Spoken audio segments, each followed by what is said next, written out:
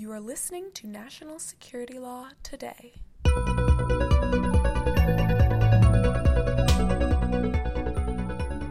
Welcome to National Security Law Today, your podcast for in-depth discussions of national security law and the history that gives you the context you need for real understanding. National Security Law Today is brought to you by the American Bar Association Standing Committee on Law and National Security.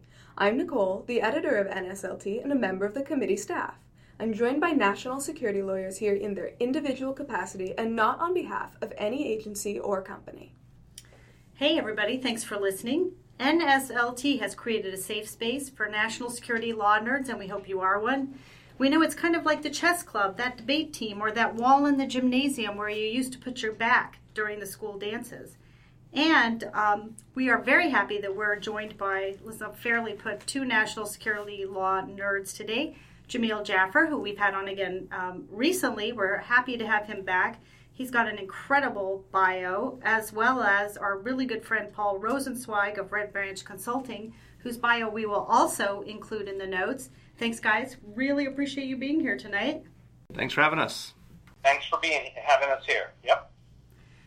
All right, so let's get right into today's topic, which is kind of the hot topic. The White House wants a wall. President Trump has said that he must have a wall. He is not going to waver. He has explored recently using a national security emergency declaration.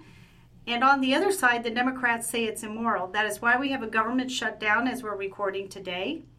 Now, Jamil, let's start. Let's start with a few of the statutes that would give the president authority and any portions of the Constitution under Article 2, Section 2, I guess. What is, for example, the National Emergencies Act, and why did it get passed way back in 1976?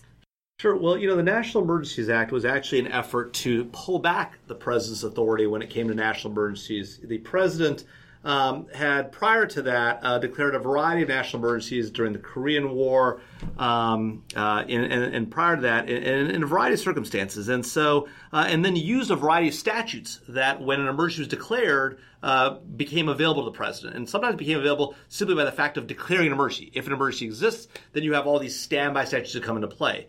The National Emergencies Act was an effort to corral that authority and to sort of put some structure around it, put some sort of conditions for declaring an emergency, although they're very minimal, right? The president largely has broad leeway to make that call. And then to say not all the statutes become immediately available, but you have to designate which statutes you intend to invoke. So it's not that you declare a national emergency and then all these standby statutes come into play like they would in the case of a declaration of war, but to constrain it somewhat. And so what you have now is a structure which, to be fair, gives the president a lot of leeway in deciding what constitutes a national emergency, and then a decision by the president what authorities he intends to use so that Congress, if it wants to, can pull back on it. There are provisions that allow Congress to put in place a sort of decision to reject the emergency, right? But of course, as we know from the line item veto cases and other cases from the Supreme Court, for Congress to do that effectively, they're going to have to pass a joint resolution, which means it's subject to bicameralism and presentment. Right, that means that they have to get both houses to pass it. They have to give it to the president to sign. If he chooses to veto it, they have to be able to override that veto by a veto-proof majority in both houses. And that raises the question, can Congress really effectively constrain a state of a national emergency? The answer is, we haven't seen it yet to date. Wow. So Elise, let me jump in and just say, I think it's important to emphasize that last point that Jamil made, which is that Congress's lack of power in this area is almost by accident. In 1976, when they passed the National Emergencies Act, the idea of legislative vetoes was still alive and well, and dozens of statutes had them in it, such that, as originally contemplated, if the president said there was an emergency, Congress could, by a majority, say no and reject that declaration. But then along came the Chadha case that eliminated line item veto, the one House legislative veto, and then the line item veto cases, and it struck those provisions. So almost by accident, we've gotten to a place where a president's declaration of a national emergency can only be overturned by essentially a veto-proof majority of both houses of Congress, which is not going to happen. No, would not appear to be the case. It seems like everybody has their backs against the wall right now, probably like some of us did at the high school dance in the gymnasium. Nicole? So, in 1973, during hearings on this topic, Edward Corwin, who's a constitutional scholar, said that a national emergency denotes the existence of conditions suddenly intensifying the degree of existing danger to life or well-being beyond that which is accepted as normal.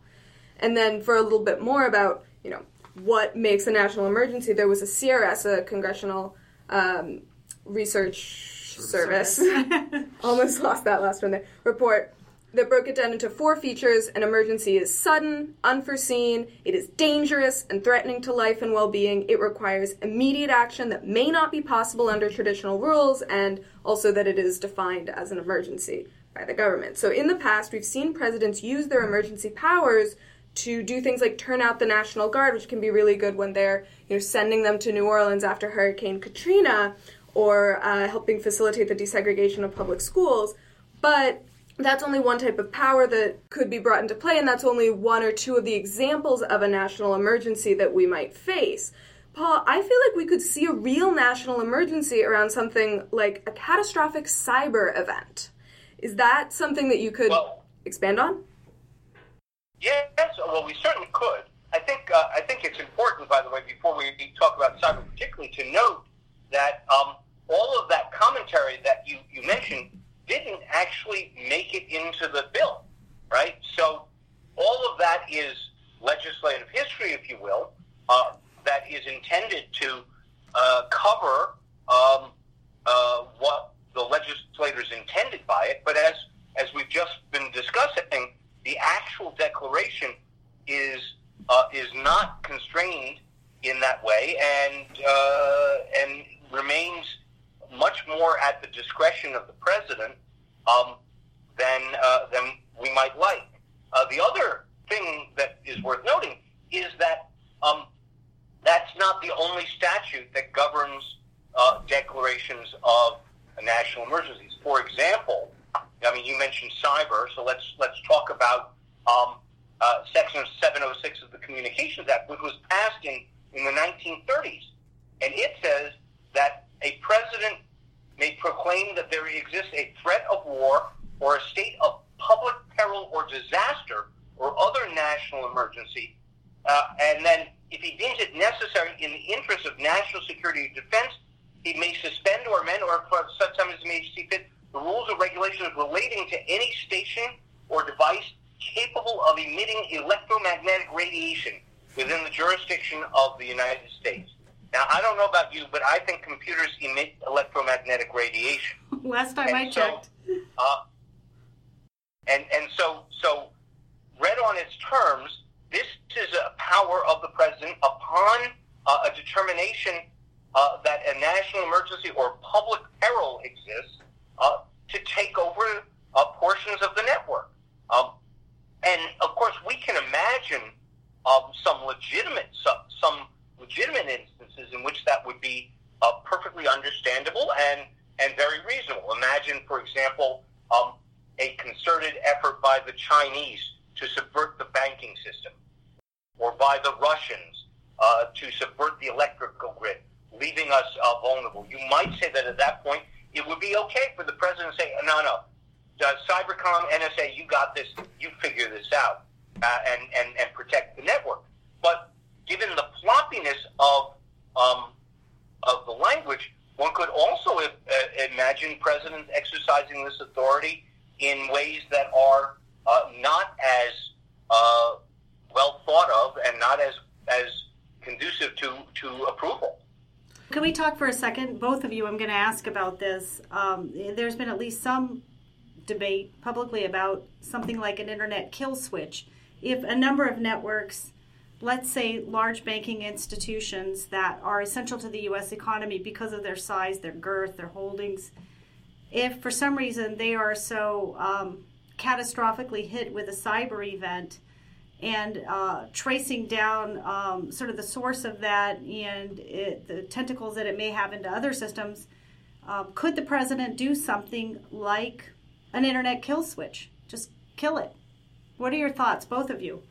Well, I think Paul, was raising this question about the ability of the the president under this long-standing statute to take action with respect to cyber networks or things that emit electromagnetic radiation. So I think that actually goes right to that point, right? I think that, as Paul described it, there's very broad authority there that might be used in sort of the internet kill switch manner. Now, I don't know that anybody thinks that might be a good idea, and whether that would be even effective to address the concerns or actually have worse spillover effects. But I suppose there's, given what Paul just described in the Communications Act, I suppose there's some potential there. Now, it's worth noting, as Paul was talking about the various, types of emergencies that you might envision, that since the National Emergencies Act has been in place, it's been used 58 times. And it's been used at times not for sort of these very urgent things that we talked about earlier, but things like prohibiting the importation of rough diamonds from Sierra Leone, right? Or, weapons of mass destruction and proliferation. To be sure, an important issue, but a catastrophic, immediate, life-threatening emergency? Probably not, right? And so it's also been used in a variety of ways because there's another statute, the International Economic Emergency Powers Act, that ties into NEA, right? And so IEPA, as it's called, is used primarily to put sanctions on other nations for bad things they're doing, right? Whether it's China cyber or Iran weapons proliferation or Iran terrorism support or whatever, Cuba human rights or the like, IEPA is the tool by which the U.S. government generally imposes sanctions, and that's always tied to the declaration of a national emergency. And so what you see in these 58 emergencies that have been declared, 31 of which, by the way, are still ongoing in the present day since 1979, including the emergency with respect to Iran, because our Iran sanctions took place under that 1979 emergency. What you see is that these emergencies are varied and many and continue on for a long time. And so, and they're not necessarily of the variety of, oh my God, immediate crisis, terrorist attacks on 9/11, we need a national emergency. We had one of those, but there have been a lot of other ones since. And so, the president has, as Paul described, a lot of leeway to make the call on what is a national emergency. And then the question is, okay, well, what comes of that? And there are authorities that the president could use. The Lawfare blog, Margaret Taylor, who I used to work with the Senate Foreign Relations Committee, Bobby Chesney, who's a great law professor at University of Texas, and the team there, Ben Winnes, the team at Lawfare, have laid out sort of the laws that might come into play if the president declares a national emergency on the border and wants to build the wall. How might he go after military construction funds or other military funds to potentially build this? And then what challenges there might be in place to that action if, in fact, somebody were to try and challenge that activity. Paul? I agree with everything Jamil said. And what has struck me in this discussion is that really the National Emergencies Act is misnamed. If we were being honest about it, it would be the National Presidential Discretionary Authority to waive certain laws when he believes it essential act. And so characterized, it really sweeps extremely broadly.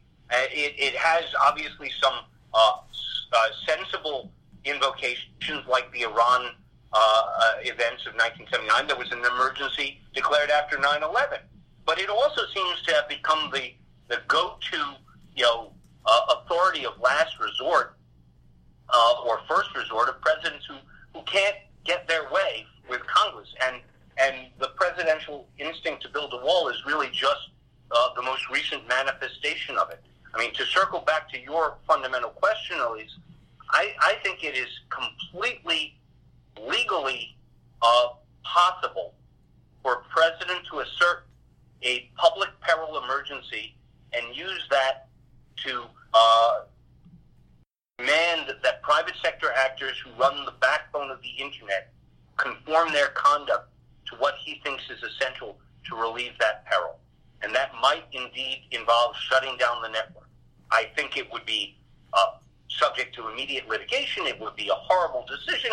It's rotten policy, etc. But on the face of the statute, it's not a frivolous interpretation. Okay, so lest we should leave the extreme edges of hypothetical examples in this debate, Marco Rubio, I believe this week, raised an issue or sort of posited an idea that at some point a Democratic president could declare a national emergency with respect to climate. Given what the report has been recently from the World Climate Group studying it, I forget what they're called. that we're heading toward real catastrophe with respect to climate. The polar vortex has split this morning, which may or may not be a manifestation of some serious climate-related shift. That said, I wonder, before we leave this sort of extreme discussion, could a president make such a declaration, and what would be the limits of his or her authority if such a declaration were made with respect to something as sort of broad as climate?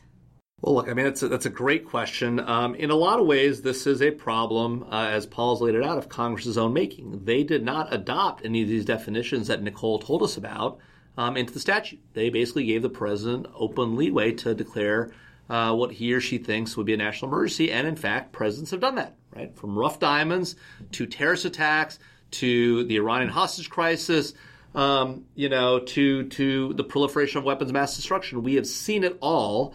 Maybe not as far as climate, maybe not as far as border walls and immigration, but dare I say, we're about to see potentially one, and maybe in the next administration, the other. I mean, we've seen an increasing drumbeat of executive authority from the Bush administration with the surveillance programs to the Obama administration ignoring Congress on the Iran nuclear deal and on the climate change treaty, right?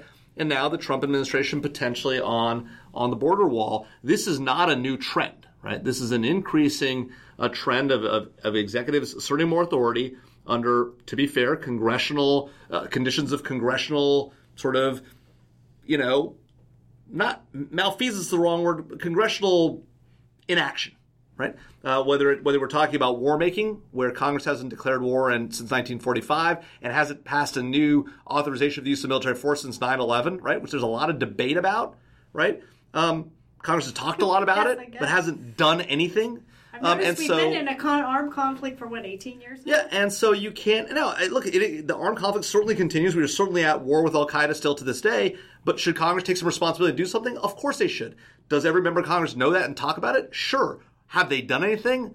No. Is that the president's fault? Of course not. It's Congress's fault. Does that mean they're going to get off the stick and do something? Who knows, right? But at the end of the day, what you have to think about is, well, Congress could change this law tomorrow. If they're worried, if Marco Rubio is so worried about the declaration of climate as a national emergency, or the Democrats who now control the House are so worried about Donald Trump declaring the border wall an emergency, guess what? You can amend the statute. You can legislate. God forbid Congress actually legislates.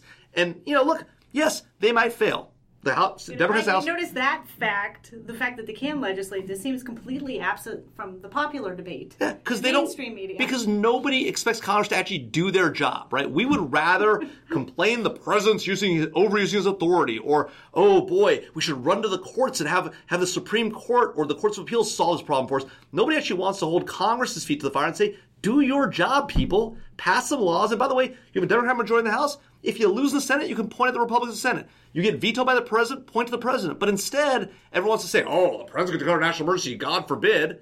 You can change the law. Go do it. Yeah, that'll happen tomorrow.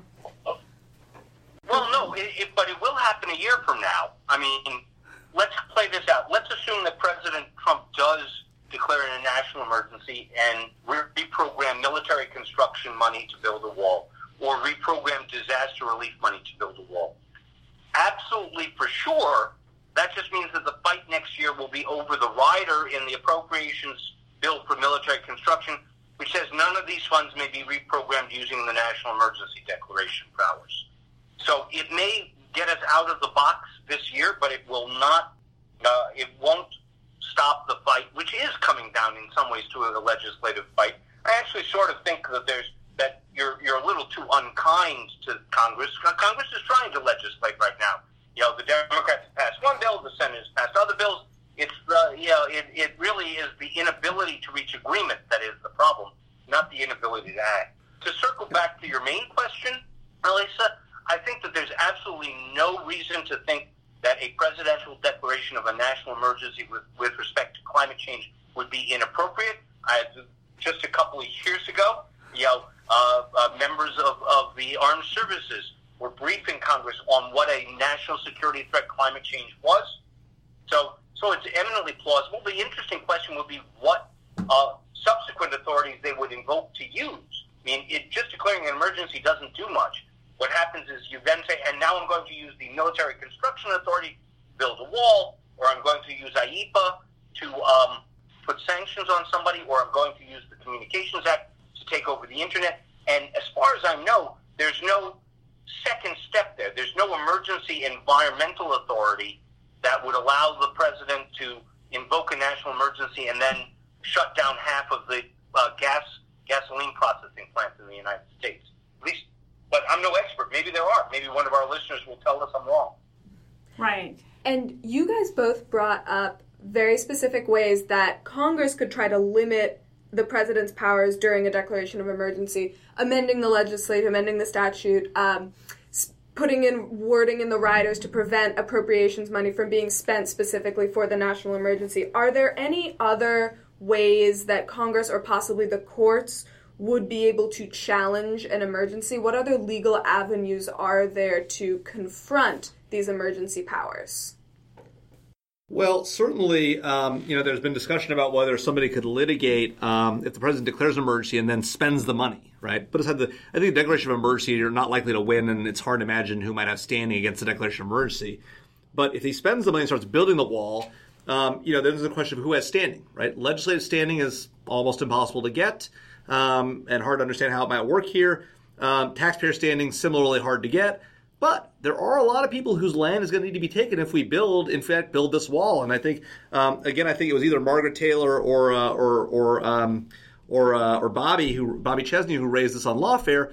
But that is an interesting way to get standing. So now you've got some sort of landowners in Texas whose land is being taken to build the wall, right? And they bring a claim saying you can't. This taking is unlawful because the money being spent is being spent unlawfully, and then they go up to litigate. Now the problem is, the law provides the president broad authority to declare an emergency and then broad authority to act in that emergency. So again, we're right back around to if a court is doing its job right, to be fair, they probably uphold the president's action. Now, you have willful courts, but at the end of the day, this probably is a problem for Congress to try to solve. And I might be being unkind to Congress. That's fair, as Paul says. But, people got to take responsibility here. And we are between $1.3 billion and 5.6, and that's the big debate. Oh, by the way, worth noting, all American government taxpayer dollars, not a single penny of that $1.3 billion or the 5.6 anybody's saying is coming from Mexico. So the whole notion that Mexico is going to pay for this wall, I don't know where, when they start paying taxes to the United States Treasury and starts going to appropriations bills,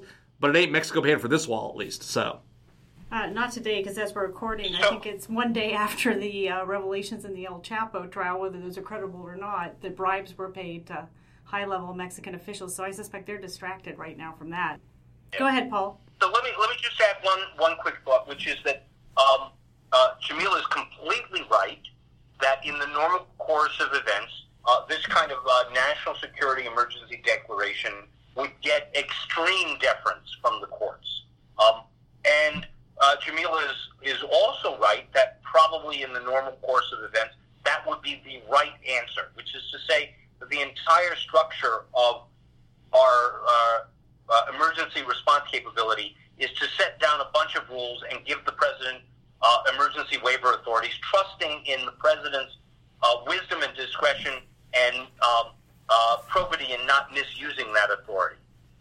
The only thing that I would add is that we're sort of in a little bit of a different place right now.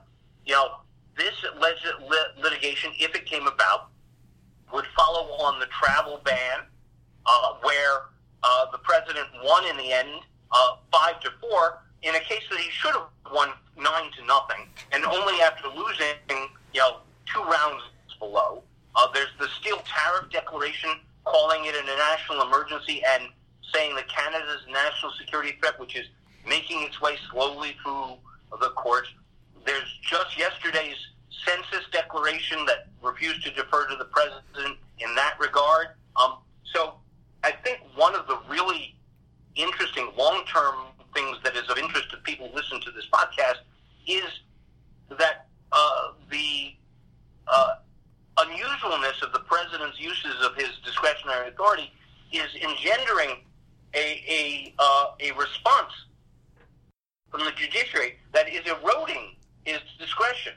And I would not be at all surprised if a national emergency discretion that was like the wall that we're talking about, that was pretty transparently intended to resolve a political problem and not a real emergency might not actually fail in the courts. Who knows, though? Look, I think Paul raises a good and important point, and one that I worry about, and one that, I think that I worry that Paul is exactly right, that is exactly how this may play out. But then we have to look at the courts and say, look, you're not doing your job here. Your job is not to figure out what the right policy is because you think Donald Trump's policy is misguided, because you think Congress should constrain the discretion of the executive, right? What courts should do if they're doing their job right is say, Congress, you go fix it.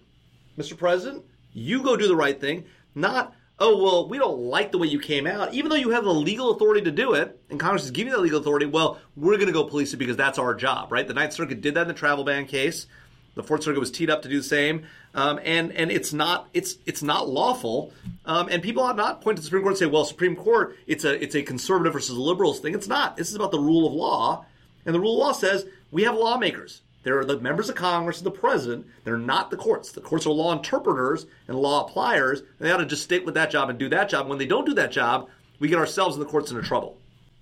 Yes, and we've talked about this last time in the context of the ruling in Carpenter and why we have these conversations. There was some conversation previously about Justice Kavanaugh's opinion with respect to the Consumer Financial Protection Board head that, sort of looked a little bit like lawmaking at the time. And even some criticism of Roe versus Wade going back saying, it really wasn't anything but lawmaking and taking your side of the debate out of it, that in that way the opinion may therefore be flawed. I take your point. What do you see as sort of the next step in this whole debate? I mean, in a normal environment, or in the environment that Paul has correctly described as abnormal. In a normal environment, they'd make a deal, right? They'd come in at $2.5 billion, right? They'd build some metal slats, in some places. By the way, this is how the border wall debate played out last time. They did build some wall. The president's right. They did build some wall, not under his watch, to be clear. But walls have been built, partial walls and then slats and the like. And they'd make the deal at some middle ground. But right now you've got crazy in the White House saying, I won't do anything. I'm happy to keep the government shut down for 2 years. You got crazy on Capitol Hill saying, great, keep it shut down for 2 years. We're going to dig our feet in the, put our feet in the sand and put our heads in the sand like ostriches and just let everyone suffer, right? Now, at the end of the day, do cooler heads prevail, and does common sense prevail? And does that mean the president comes to negotiate, or does that mean that Democrats convince enough Republicans in the House and the Senate to go along with them and reopen the government? Maybe, but right now, it ain't looking good. No, this might be a good time to deploy paper, scissors, rock. Seriously. I mean, it'd be better than our current decision-making process. All right, any parting words, fellas? It's a strange time we live in. That's the most sage thing right there. Yep. Who would have thought we'd be debating the meaning of the 1976 National Emergency Act for use to build a wall between America and Mexico? Yeah, we are. Anyway, I just want to tell our listeners that bios for Jamil and Paul can be found in the notes to this podcast. We will also include hyperlinks to some recent interesting articles from The Atlantic, as well as the Congressional Research Service report. We will also include some of the cases that have debated the declarations of national securities over the year, national emergencies over the years by presidents. As well as the black letter law, the statutes that we've referred to today. We'll also hyperlink and take you back to our podcasts, and there were 2 of them on IEPA. Thank you for listening. We really appreciate it. But fellas, thanks you so much for sitting down with us tonight. Paul, I hope you're happy in Costa Rica. We are in snow here, but we hope that you'll both circle back to us soon. Thanks so much. Thanks a lot. And thank you for listening to National Security Law Today. You can find links to the Black Letter Law, as Elisa said, and you can always find more links to articles on today's topic on our website, as well as books to help you grow your understanding of this important and fast-moving area of law. You can also drop us a note at nationalsecurity@americanbar.org, on our Twitter at ABANatSec, or on our Facebook page. We welcome your feedback. Thanks for listening. We hope you'll join us next week for National Security Law Today, the podcast of the Standing Committee on Law and National Security. The views expressed on National Security Law Today have not been approved by the House of Delegates or the Board of Governors of the American Bar Association, and accordingly should not be construed as representing ABA policy.